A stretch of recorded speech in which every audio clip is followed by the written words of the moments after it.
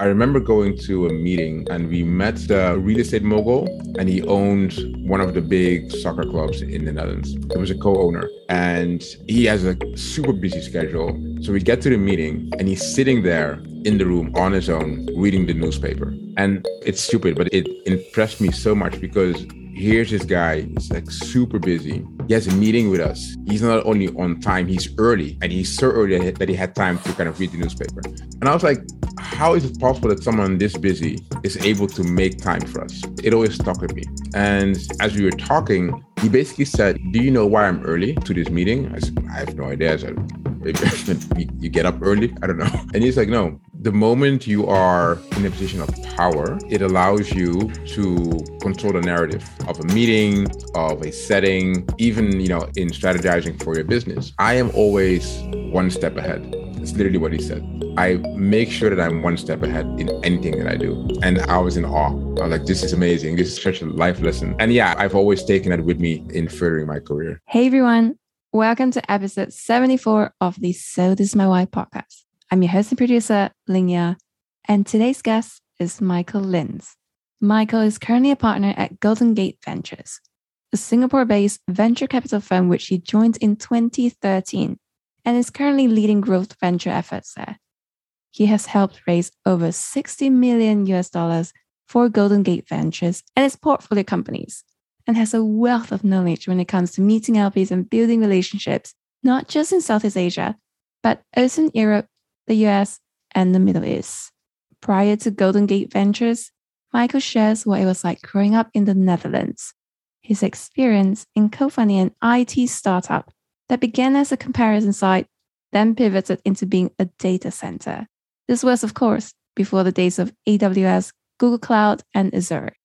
Michael then became the vice chairman of the Economic Development Board and sat on the same board as the CEOs from the likes of ING and Shell, the Prime Minister of New Zealand, and also the head of the UN.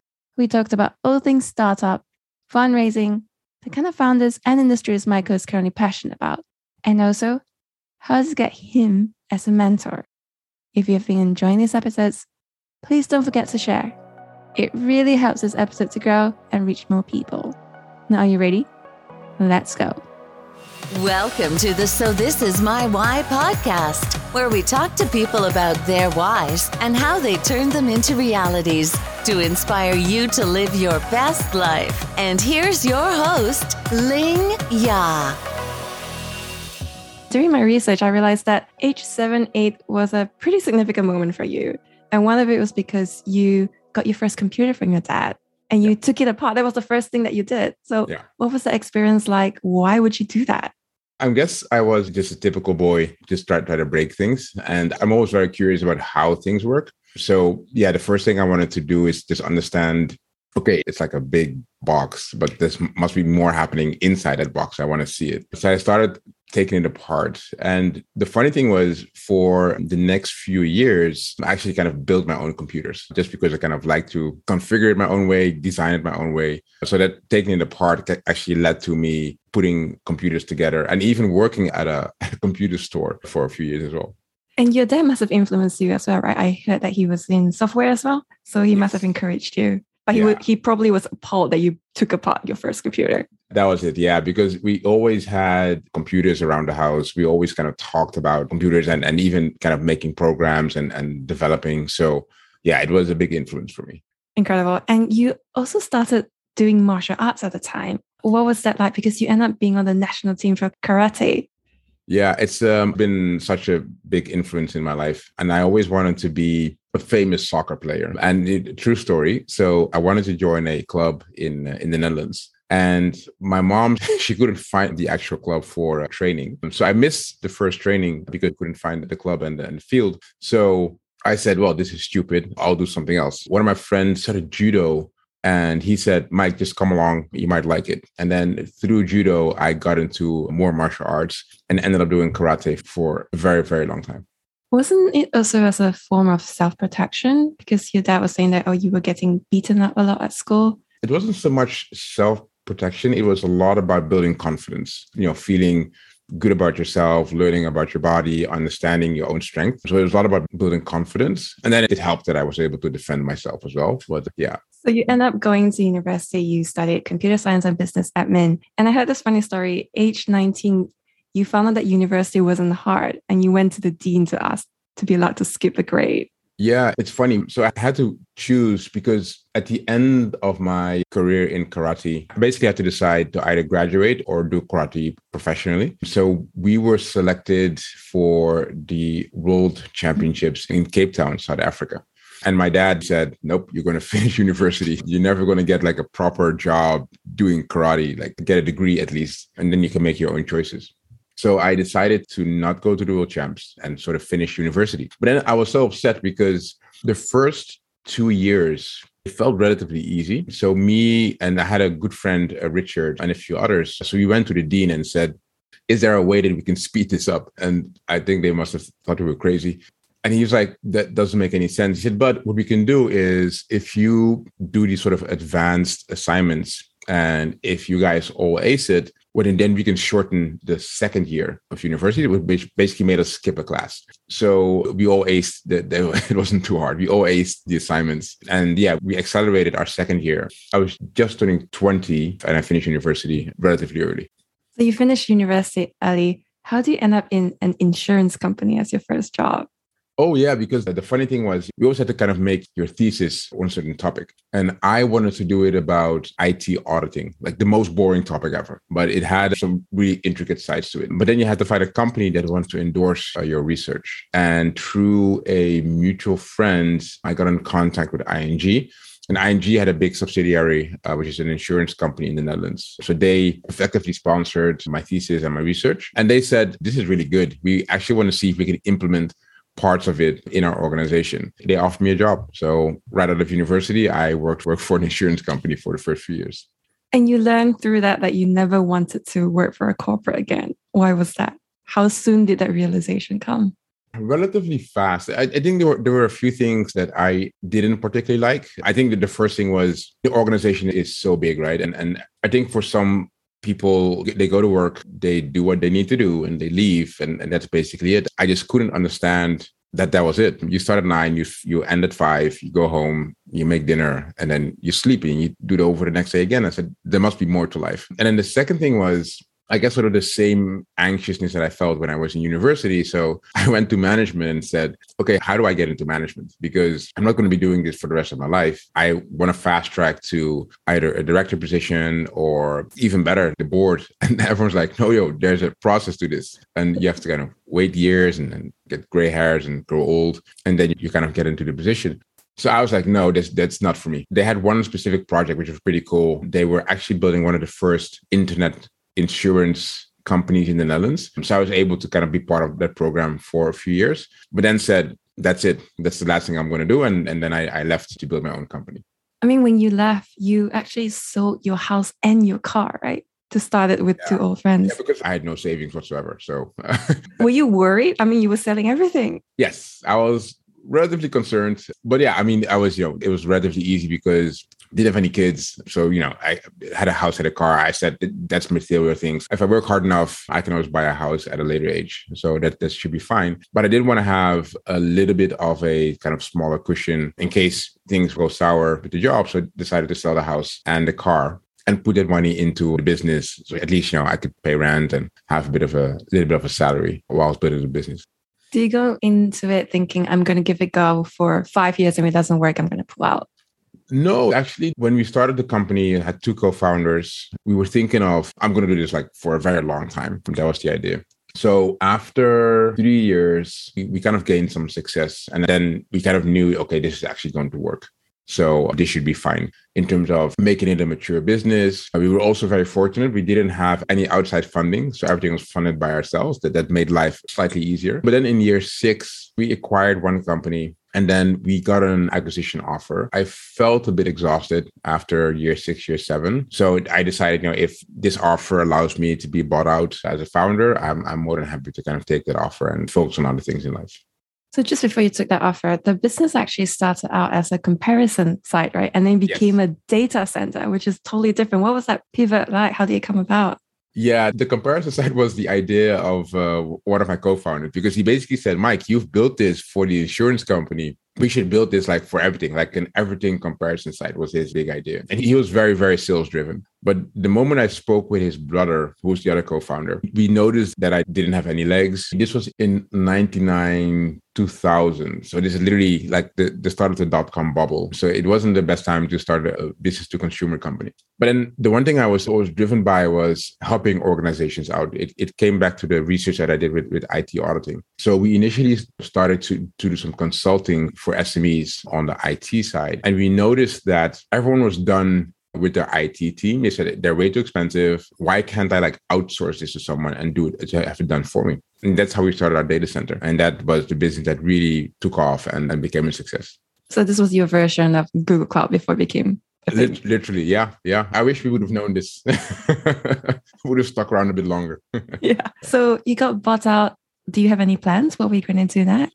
Not necessarily, but I like the consulting part of our business. So besides the data center, we did have a lot of strategic IT consulting that we did as well. It helped us pay the bills initially before launching the data center as a service. And I like the consulting part. So I said, for the time being, what I can do is I can just be a consultant on my own. So I just advised like a lot of startup founders that were asking for either fundraising help or help on strategy for their business as they were expanding their company. But in that same year, because I was doing so much advisory work and speaking at events, I was asked by the Dutch Prime Minister and the Secretary of Finance. And they basically said, we're launching an economic development board and we're looking for a vice chairman. Would you be keen to kind of take on that role? And I was like, of course, super honored to be asked. So I rolled into becoming this vice chairman for this board for 4 years. And in the meantime, did some investing and some consulting as well. It sounds like a tremendous opportunity because you got to work with the top CEOs of the country, right? In Netherlands, like Shell, Unilever, ING. Yeah. What kind of learnings did you gain from that? Anything that stands out? Yeah, I think looking back, in all fairness, it felt like everything always would fall into place, like from ING to building the company to becoming this advisor and becoming vice chairman. So I think at the start, I was slightly arrogant, like, look at me, they want me for this position. I must be amazing. I learned really fast to humble myself, luckily. So I noticed that all of these people had so much experience. They were entrepreneurs themselves. They've built multinational companies over decades, or they were big CEOs, or they were in government. So the Prime Minister of New Zealand was on the board. Also, they had a separate advisory board with international members. The head of the UN at that time, Ruud Lubbers, was also on the board as well. So it was very impressive to be part of that community. And I noticed that whilst I was getting closer to these people and having more conversations, I was like, oh man, I'm just going to take every opportunity to learn. And I want to listen. I'm just going to sit down and listen and learn as much as I can. So that was an amazing time. And what were the main things that happened during that period? Because you guys were discussing about how to bring the ecosystem to the next level, right? Yeah, I think one of the things that we did, we started a young economic development board and allowed for a lot of young, amazing talents in the Netherlands to be part of the board and develop themselves, but also represent a younger generation of up and coming CEOs and people in government, etc. I remember going to a meeting and we met the real estate mogul, and he owned one of the big soccer clubs in the Netherlands. It was a co-owner and he has a super busy schedule. So we get to the meeting and he's sitting there in the room on his own, reading the newspaper. And it's stupid, but it impressed me so much because here's this guy, he's like super busy. He has a meeting with us. He's not only on time, he's early. And he's so early that he had time to kind of read the newspaper. And I was like, how is it possible that someone this busy is able to make time for us? And it always stuck with me. And as we were talking, he basically said, do you know why I'm early to this meeting? I said, I have no idea. I said, you get up early? I don't know. And he's like, no, the moment you are in a position of power, it allows you to control the narrative of a meeting, of a setting, even, in strategizing for your business. He said, I am always one step ahead. It's literally what he said. I make sure that I'm one step ahead in anything that I do. And I was in awe. I was like, this is amazing. This is such a life lesson. And yeah, I've always taken it with me in furthering my career. So I suppose anyone who wants an investment from you would know, come early to a meeting, no matter what. Yes, definitely. Yeah, at least definitely try to be on time. It just sets a very different expectation if you present yourself in this way. I also read that you were doing investments at the time and your first investment lost you lots of money because you had no idea what investing was about. Yeah, I guess the natural thing for me after the company we had was to give back in multiple ways. And one is being an advisor, and then two is also investing in businesses. I think the biggest thing that I've learned from that time is the moment you invest in industries that you don't have knowledge of or a background in, it becomes very difficult to kind of value the actual business and understanding what does growth look like? I've always been in tech almost all my life. The most natural thing would have been for me to invest in other tech companies. But I said, no, I'm just going to invest in fashion and in LED lighting companies and all kinds of businesses. I just noticed over time that it makes it very difficult to value these companies. And all these entrepreneurs were amazing on their own. If you're in the lighting industry, that industry has its own struggles and its own different ways of doing things, its own little community. It's very hard as an outsider to kind of understand that community if you're not sort of really in it or really understand the business behind it. Because you're very big about focus, right? For all your founders, you must be very focused. Is this where your obsession with focus started? Because you realized that as you were going to find more investors, they also find it very hard to invest because it was such a random portfolio of companies too. Yeah, the one thing that I learned after those investments, we were speaking to a large secondary fund that was looking to buy out our entire portfolio. And the biggest question for them was, what is your thesis on the investment landscape, these industries? Why have you picked this company versus this company? So our thesis was we wanted to look at the entrepreneurs behind the businesses. So we were very entrepreneur founder heavy and not so much thesis driven. And then I understood why some of these funds are like hyper focused on either a region or an industry or a certain stage, and really understood that, yeah, focus is so incredibly valuable. And I've always learned this over time. The moment you're able to nail one thing extremely well, it allows you to make more space to do other things. The moment you do like a lot of things at the same time and you haven't mastered one of them, you're never going to create like additional outsized value. Didn't you have a friend called Steph who told you about this random course at Harvard? Yeah, it's true. He decided to do an executive course at Harvard. And he literally told me, he said, man, this was such a good experience for me. And you have to fork out a little bit of money, but it's really valuable in terms of the network and just the classes, the content is really good. And this is me sometimes like on a whim, I decided to sign up for one of the courses. And the good thing was that back in the days, the courses were actually in person, not online or virtual. So I spent a little bit of time in Massachusetts, Boston, at the Harvard campus. You're with your class like day in, day out. You start at 6 a.m. or 6:30 in the morning. You have a group breakfast, then you work on a business case, and then the classes start. And then you tend to spend time with the class after class for dinner or drinks after. So it was a really good experience, and it just opened up an entirely new network for me as well. Were you not tempted to stay back in the States because you end up going to Singapore instead? Yeah, I wasn't set on where to go next. I think I was thinking about what is going to be the next step in my career. And I did want to join a fund, but hadn't thought about where or kind of which region. This was pure coincidence that 2012, one of my classmates who was in Singapore said, hey, there's actually stuff going on here in Singapore and in the region. You should definitely check it out. On a whim, bought a ticket to Singapore and wanted to understand what is happening here and what does the investment landscape look like. So you end up speaking with Jeff and Vinny and solidified your decision to come to Singapore. So it sounds like they really said a lot of things that really hit you. So what were some of the things that really convinced you that this was the place to come to? So I think I'm very on who's the person behind the idea. And if there's a connection there or if it feels good, I'm sort of keen to go all in. And I think it was with Vinny and Jeff similar, where we had a initial talk and that was good. And we talked about what was happening in the ecosystem and how diverse it was and how it's still very early compared to China and India, and how the diversity in the ecosystem allows for a lot of growth over time, but also the risk of trying, because there weren't a lot of funds around. If you look at it now versus 10 years ago, it's entirely different. So it was kind of a big leap of faith. But again, I felt good about the connection with it. Felt like they had their hearts in the right place. So I said, let's give it a go. And then in the first year, I was kind of helping more on the fundraising side. So it allowed me to also get to know them better and for them to get to know me better as well before officially jumping in and working together. Weren't you thinking after that conversation, how can I be helpful? And then you were helping one of those companies to fundraise. And you found a family friend who wanted to invest with their family office. So all those connections came in. Yeah, true. So the first thing I always try to do is if I can be of value to a group or a community or an organization, I'll try to do so. It's easy to say I'm amazing at X, Y, and Z, and you don't show it. I try to at least show it first and then just prove myself. So my first question was, where can I be helpful? And they had a few companies that were actually fundraising at that point in time. I had a network of friends and family offices that were looking to invest more into Asia, and they didn't have a network or access to Southeast Asia. So it was kind of an ideal timing in that moment. So I want to step back a little bit. You make it sound as though moving to Singapore was not that hard, but it was quite a big decision. You just had a baby. The conversation with your wife must have been quite hard.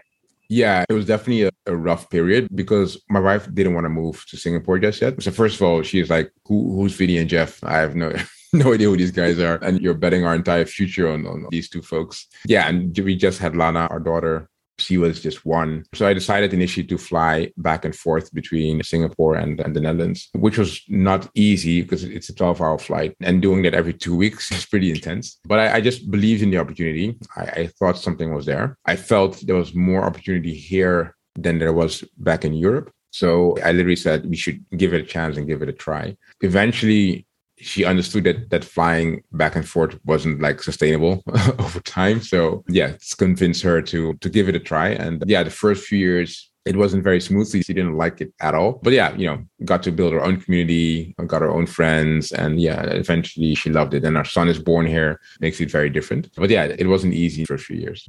As you said, your role initially was to fundraise for Golden Gate Ventures. You helped to raise over $60 million.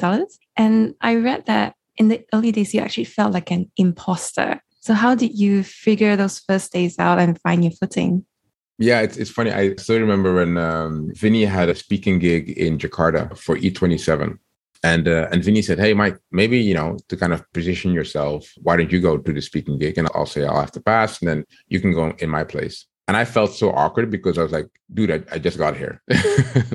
like, what am I talking about? And he's like, no, just look at your background. You've been an entrepreneur. You've fundraised. You've invested in companies in a different market, but the experience you have, you can translate that to the founders here. I was like, oh yeah, that actually makes sense. So I just spoke about my experience as a founder, investor, being even in a government-related entity as well. So I took that, but it still felt like I'm not from here. I don't have the experience of being an investor here. It feels like everyone around me has every right to be here, and I'm not. So that felt a bit awkward. The community was very welcoming. That was helpful. The second thing I would say is that just by doing a lot of speaking, people actually said, your experience is interesting because it's different. And you are different to any other investors we've spoken with. So that gave me a bit more confidence to not feel like I'm an imposter here.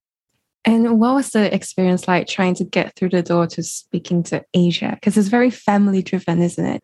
Well, I think, of course, the brand helped. If you can say you're a partner at Golden Gate Ventures, people tend to take a meeting. Even back then, when you were still very young?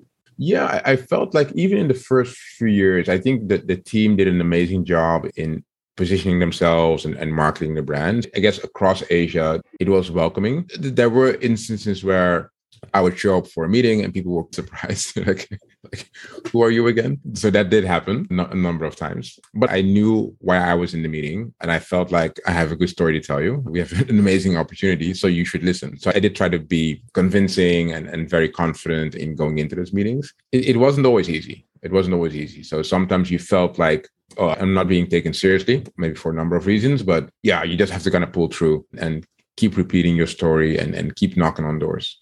And you have to keep doing that for years, right? Before they even give you the first paycheck. Yes. Yeah. We've had LPs that I've spoken with for 2-3 years before they read the first check. Yeah. I heard that story you shared about a Japanese company that you met for 3 years. And you just met and just talked about life and anything but business. Yeah, and it was literally just building confidence. And for some of the families as well, like some families even say, yeah, I just want to get to know you better and understand your philosophy and who you are and how you act in life. So it happens that sometimes I go cycling with LPs, sometimes it's playing golf, sometimes it's having a few dinners. I mean, for some of them, I even know their families because you build such a bond over time. And again, it's important for them. If they commit to you for 10 years, life of a fund, which effectively means that they really want to feel there's trust and the relationship there. And you were also fundraising from different parts of the world, Middle East, Europe, States. There must be very different experience there.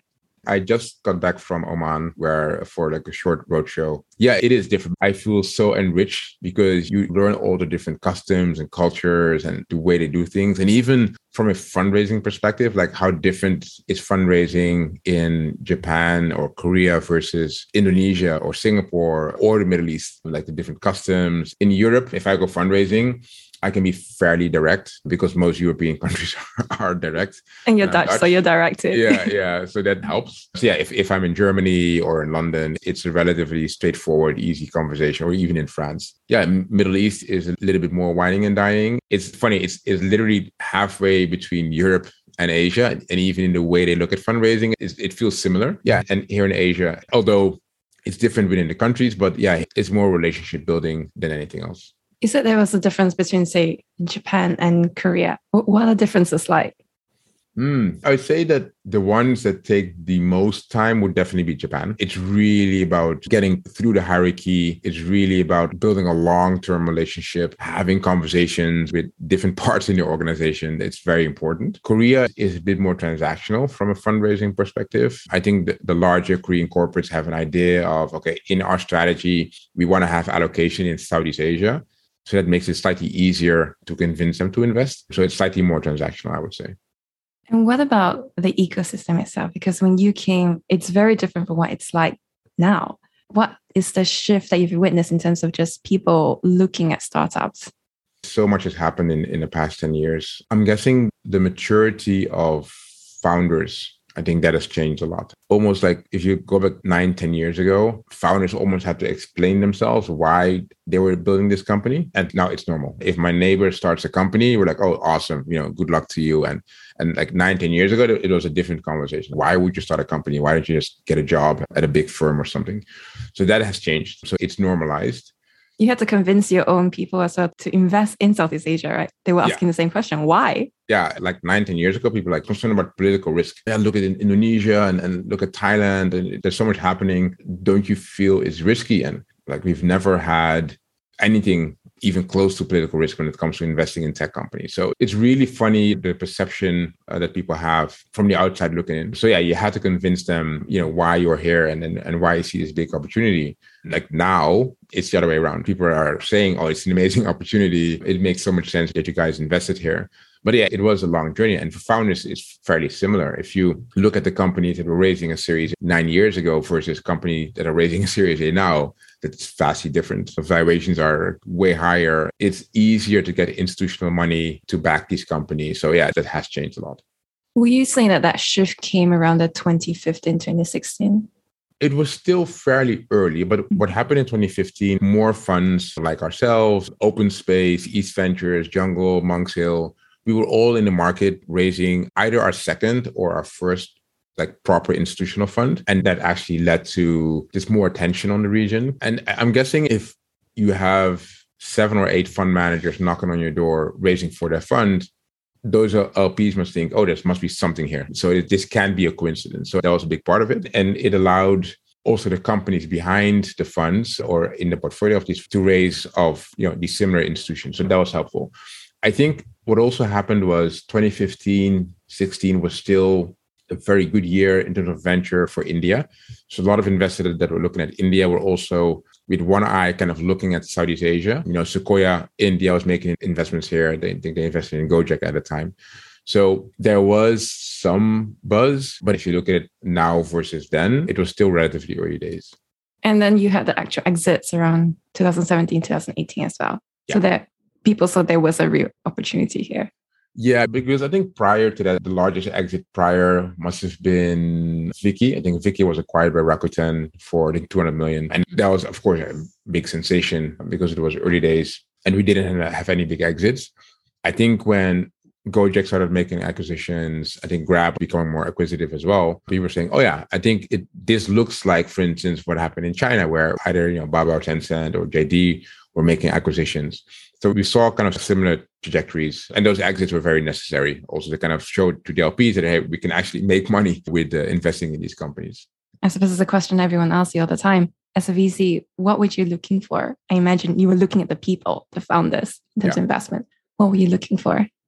It would be 70% people driven because one, the companies are early, of course. There is some comparison because if you look at an e-commerce model or a payments gateway model or like a first mile logistics model, we can compare some metrics to, for instance, China or India and say, hey, there's a bit of a benchmarking that we can do here. Although there's still like so many differences in those markets. So that helps. We look for scalability in general. I tell founders all the time, you have to imagine that every single dollar that we invest in your business, it has to return 5, 6, perhaps 10x for us, which means that you need outsized growth over time for us to make this work.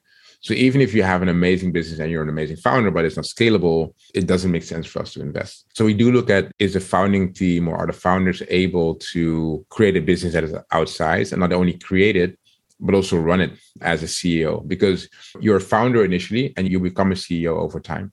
And when that happens, your dynamic as a business is different. You have different stakeholders, whether it's business partners, investors, government, if you're regulated, that all changes over time, which means that the founder that you was in year one, you're going to be a different person in year 6, 7, or 8.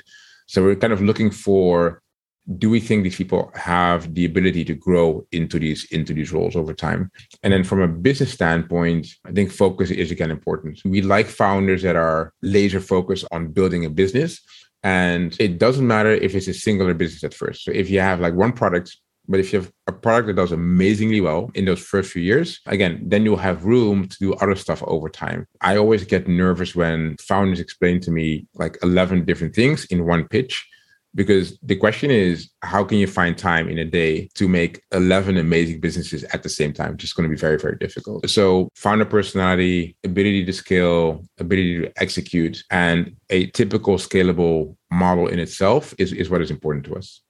And isn't local knowledge something that you really prioritize as well? Because you really need to know the local market in order to do anything. And especially in places like Indonesia, they are focused on the country first. Whereas in, say, Malaysia, Singapore, you look more out from day one.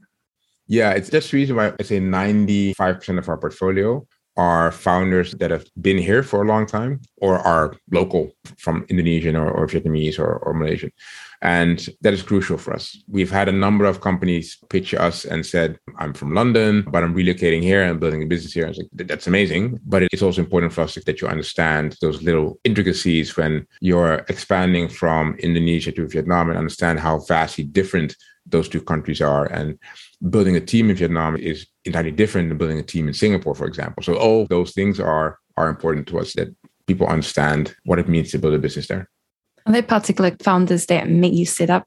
You always meet amazing founders over the years, and it's hard to predict when you meet them. But yeah, there are certain founders that intrigue you. I think the best ones, at least for me, are the ones that understand the parts that they're not good at. So many times speaking to a founder and they would say, yeah, Mike, you ask me to do X, Y, and Z. I'll do it with my eyes closed. Ask me to do A, B, and C. That's none of my ballparks. I need someone else to help me fill in those gaps. And I think it's important because it shows me that you have self-knowledge, which is important as a founder. And I think the ones that are laser focused are the ones that I always be impressed by, that they're just not distracted. They're just so focused on just building their business. And the one example that I tend to use very often, there's others, of course, but I would say Aaron Tan of Caro is one of them. Moses of Zendit is another one who I feel is like incredibly focused on just getting the business off the ground and getting it done. Cheng Wen from Ninja Van, similar. Gillian from Homage, she's amazing in terms of, this is what I'm going to do. This is how I'm going to do it. You need to help me here and here. The rest I'll take care of. I just love that confidence. It sounds very much like you're not just giving them the money and letting them go. You are very involved in these companies. Yeah. And you know what's funny? Actually, the best founders, they don't need as much involvement as we sometimes would like to think they need. And you have founders that are like, Mike, just leave me alone. I got this. I'll come to you when I need help. And then they do. They ask specific questions like, Mike, I want to talk to this insurance company. They're in Europe. Help me make an introduction. So that does happen. Yeah, we do try to be involved and be as helpful as we can, whether it's on the talent side, whether it's on fundraising, making introductions. Yeah, we do try to be helpful as much as we can. How do you tend to get your deal flow? Are you open to cold pitches? What makes it stand out? Because I think you look at over 1,000 companies a year, right? That's a lot to get through. Yeah, true. I mean, a lot of it comes through cold emails. Of course, there's a lot through our network. It's either other founders, it is sometimes our LPs even. But I think the majority of our deal flow is our own outbound. We spend a lot of time doing research on the ecosystem and understanding, oh yeah, who's leaving this company, is going where? Oh, this person changed their LinkedIn. Are they building something on their own? Like, why is there stealth in their description? So we try to look for stuff that allows us to find founders early. If I want to get your attention, I should just put stealth. Put stealth in your LinkedIn. They're like, oh, interesting. Something's happening there. So we try to pay attention and just understand where people are moving, how they're moving, who's doing what. So let's give an example. Typically, if, for instance, one social commerce company popping up, there are 7 or 8 others as well. So we really try to understand what is happening in this trend and find the best founders. And we find them through our network. And being here in the past 10 years as a firm, you've built a network across the region. So you tend to hear things relatively early. Are there particular mistakes that come to mind just in terms of investment that you've learned? One thing that I've learned is allocation is important. So if you invest in a business and you don't have enough ownership, even if it's a minority, but you don't have enough ownership to make sense for your investment thesis, you have to fix that. I've learned so many times that if you look at the companies that returned the best for some funds, it tends to be where you have gotten the allocation right. So that's important. I think the other thing is have confidence in your own investment thesis. I think the worst thing you can do as an investor is only follow trends and just try to piggyback off of others. What is your own conviction as an investor? That's the one thing that I've learned over the years, and it's a big mistake not to have one. So that's important. Yeah, overestimating yourself. I think it doesn't matter if you've been successful or not. You have to stay hungry and humbled because you're always learning. You know, I'm 46. I still learn every single day. It just doesn't change. So having that hunger and being eager to learn. I'm eager to learn from kids that are 19 years old. I'm always happy to listen and understand what goes on in their world and things that I just don't know. Speaking of investment thesis, what is yours and has it changed over time? No, I'm one of the older cats in the business. There's certain business principles that never change. And for me, whether it's a local business, a regional one or global, really understanding your business is important. I think understanding what scalability means is important as well. It is not easy to build something and do the same thing 100x. It's really hard. That's a big lesson for me in terms of my investment thesis, really understanding what does it take to get to 100x. I always look for that in a business, and that has never changed. The nuance change. For instance, you look at new developments, whether it's NFT or Web3 or different ways of investing at the moment, whether it's tokenized or equity. But in terms of the business principles, that don't change for me. Are there particular areas that interest you right now?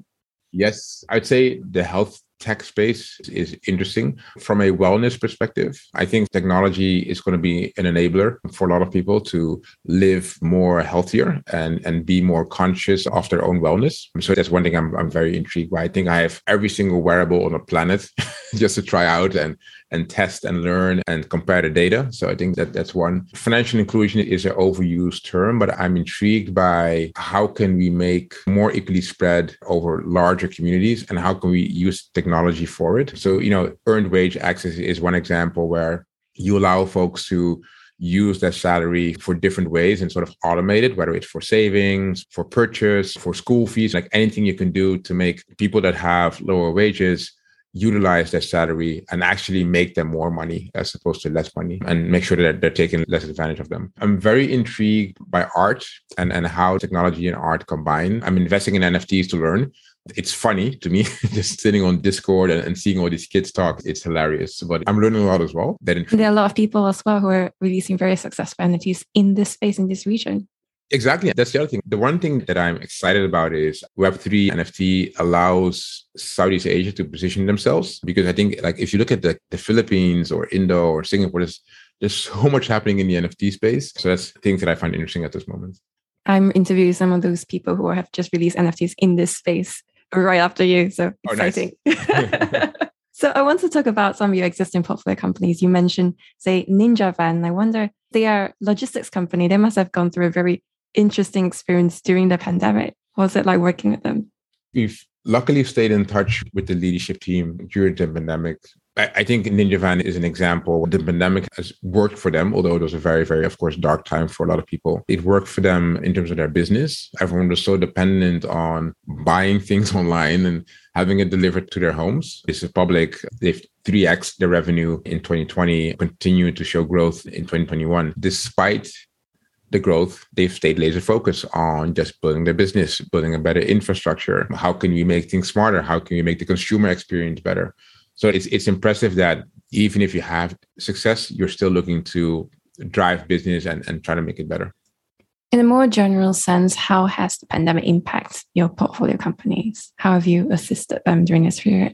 I'd say at the start of the pandemic, like everyone else, we were all concerned, and because we had no idea where this was going. So the biggest question we had was, do we have enough runway for all of our companies to get through the pandemic? That was the initial question. That was in May of 2020. A lot of discussions internally, like talking on a regular basis with the founders. And then we noticed in September, like, oh my goodness, there's such a tailwind because everyone is looking to invest in tech. Most of our companies have no issues fundraising whatsoever. So yeah, I think they're going to be okay. So we shifted from sort of a cautious approach to, hey, let's kind of take this tailwind and see if we can fundraise for a lot of our companies. So a lot of our companies were actually successful in fundraising. For the ones that weren't, we try to put in some extra effort to get sort of new investors on board, find fresh capital for the teams. So yeah, it was a bit of a shift. And I think the one thing we learned was just to stay flexible and just be on your toes all the time. And that really helped us manage the portfolio kind of through this period. But in all fairness, Q3 of 2020 up until end of last year has been a tailwind for technology. Apart from the public markets, in the private markets, there's been a lot of investments. Will you say it's going to has changed the way that you are fundraising for your VC as well? Because in 2019, you took over 80 flights, right? And now you've realized you don't actually need to go and meet people in person and still raise the funds. Yeah, I had this funny discussion. I was in Korea a month ago. So speaking with one of our existing investors and met a bunch of potential investors as well. Everyone appreciated, and literally everyone said at the start of the meeting, like, Mike, thanks so much for coming down to Korea and see us in person. Of course, we fundraise over Zoom and close investors over Zoom.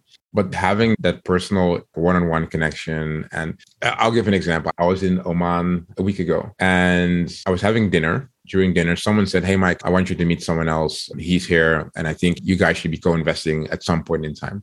This wouldn't have happened if I would have done just a Zoom call. So having those serendipitous, meetings, it's fun. One thing though, I will never go back to doing over 80 flights in a year because it is physically exhausting and it's not healthy. So I'll be more conscious about the flights that I take, the flights that I don't take. I would say, let's just do a call if it's possible. But I would, of course, still travel. I'm just going to be a bit more focused and pay more attention to, does it make sense to actually make this trip, yes or no?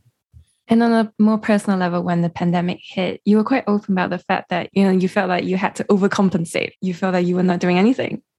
Yeah, it's if you go from flying all over the world to literally no flights whatsoever, there's a bit of a gap in terms of, oh man, there's no output. Because if you're having those one-to-one meetings, if you're meeting folks, there's always something you're doing or you feel very productive. Not traveling around was like, what am I doing? Of course, you have like a lot of work that you can do. You can go through your emails, but we did a lot of sessions with our partners. We had founders workshops that we did online with partners like Cooley. We had a number of events for the portfolio, a number of events just for the general ecosystem. So we were able to kind of also give back. And then in terms of work, I did a lot of desk research, which I finally had time for. So yeah, you just do your work in a different way, I guess. I wanted to ask two questions more from a founder perspective. We talked a lot about focus. I wonder if you tend to give your founders some kind of a framework just to stay focused, because it's easy to say, I need to stay focused, but how do you actually do that? I'm not sure if it's a framework, but I guess it's more experience that I then try to share. The only way I can do it is when I talk about the business, I try to ask questions in a direction where, okay, if you are launching a new product, just for example, right? So you have your existing one, you feel your existing product is not generating enough growth. So what you do is, hey, this is not working. I'm going to do something else. My question is always, okay, let's go back to your first product. Analyze what is it that is not working, because the danger is if you launch your second product and you kind of do the same thing, it isn't going to work neither. So really understand why that first thing is not working.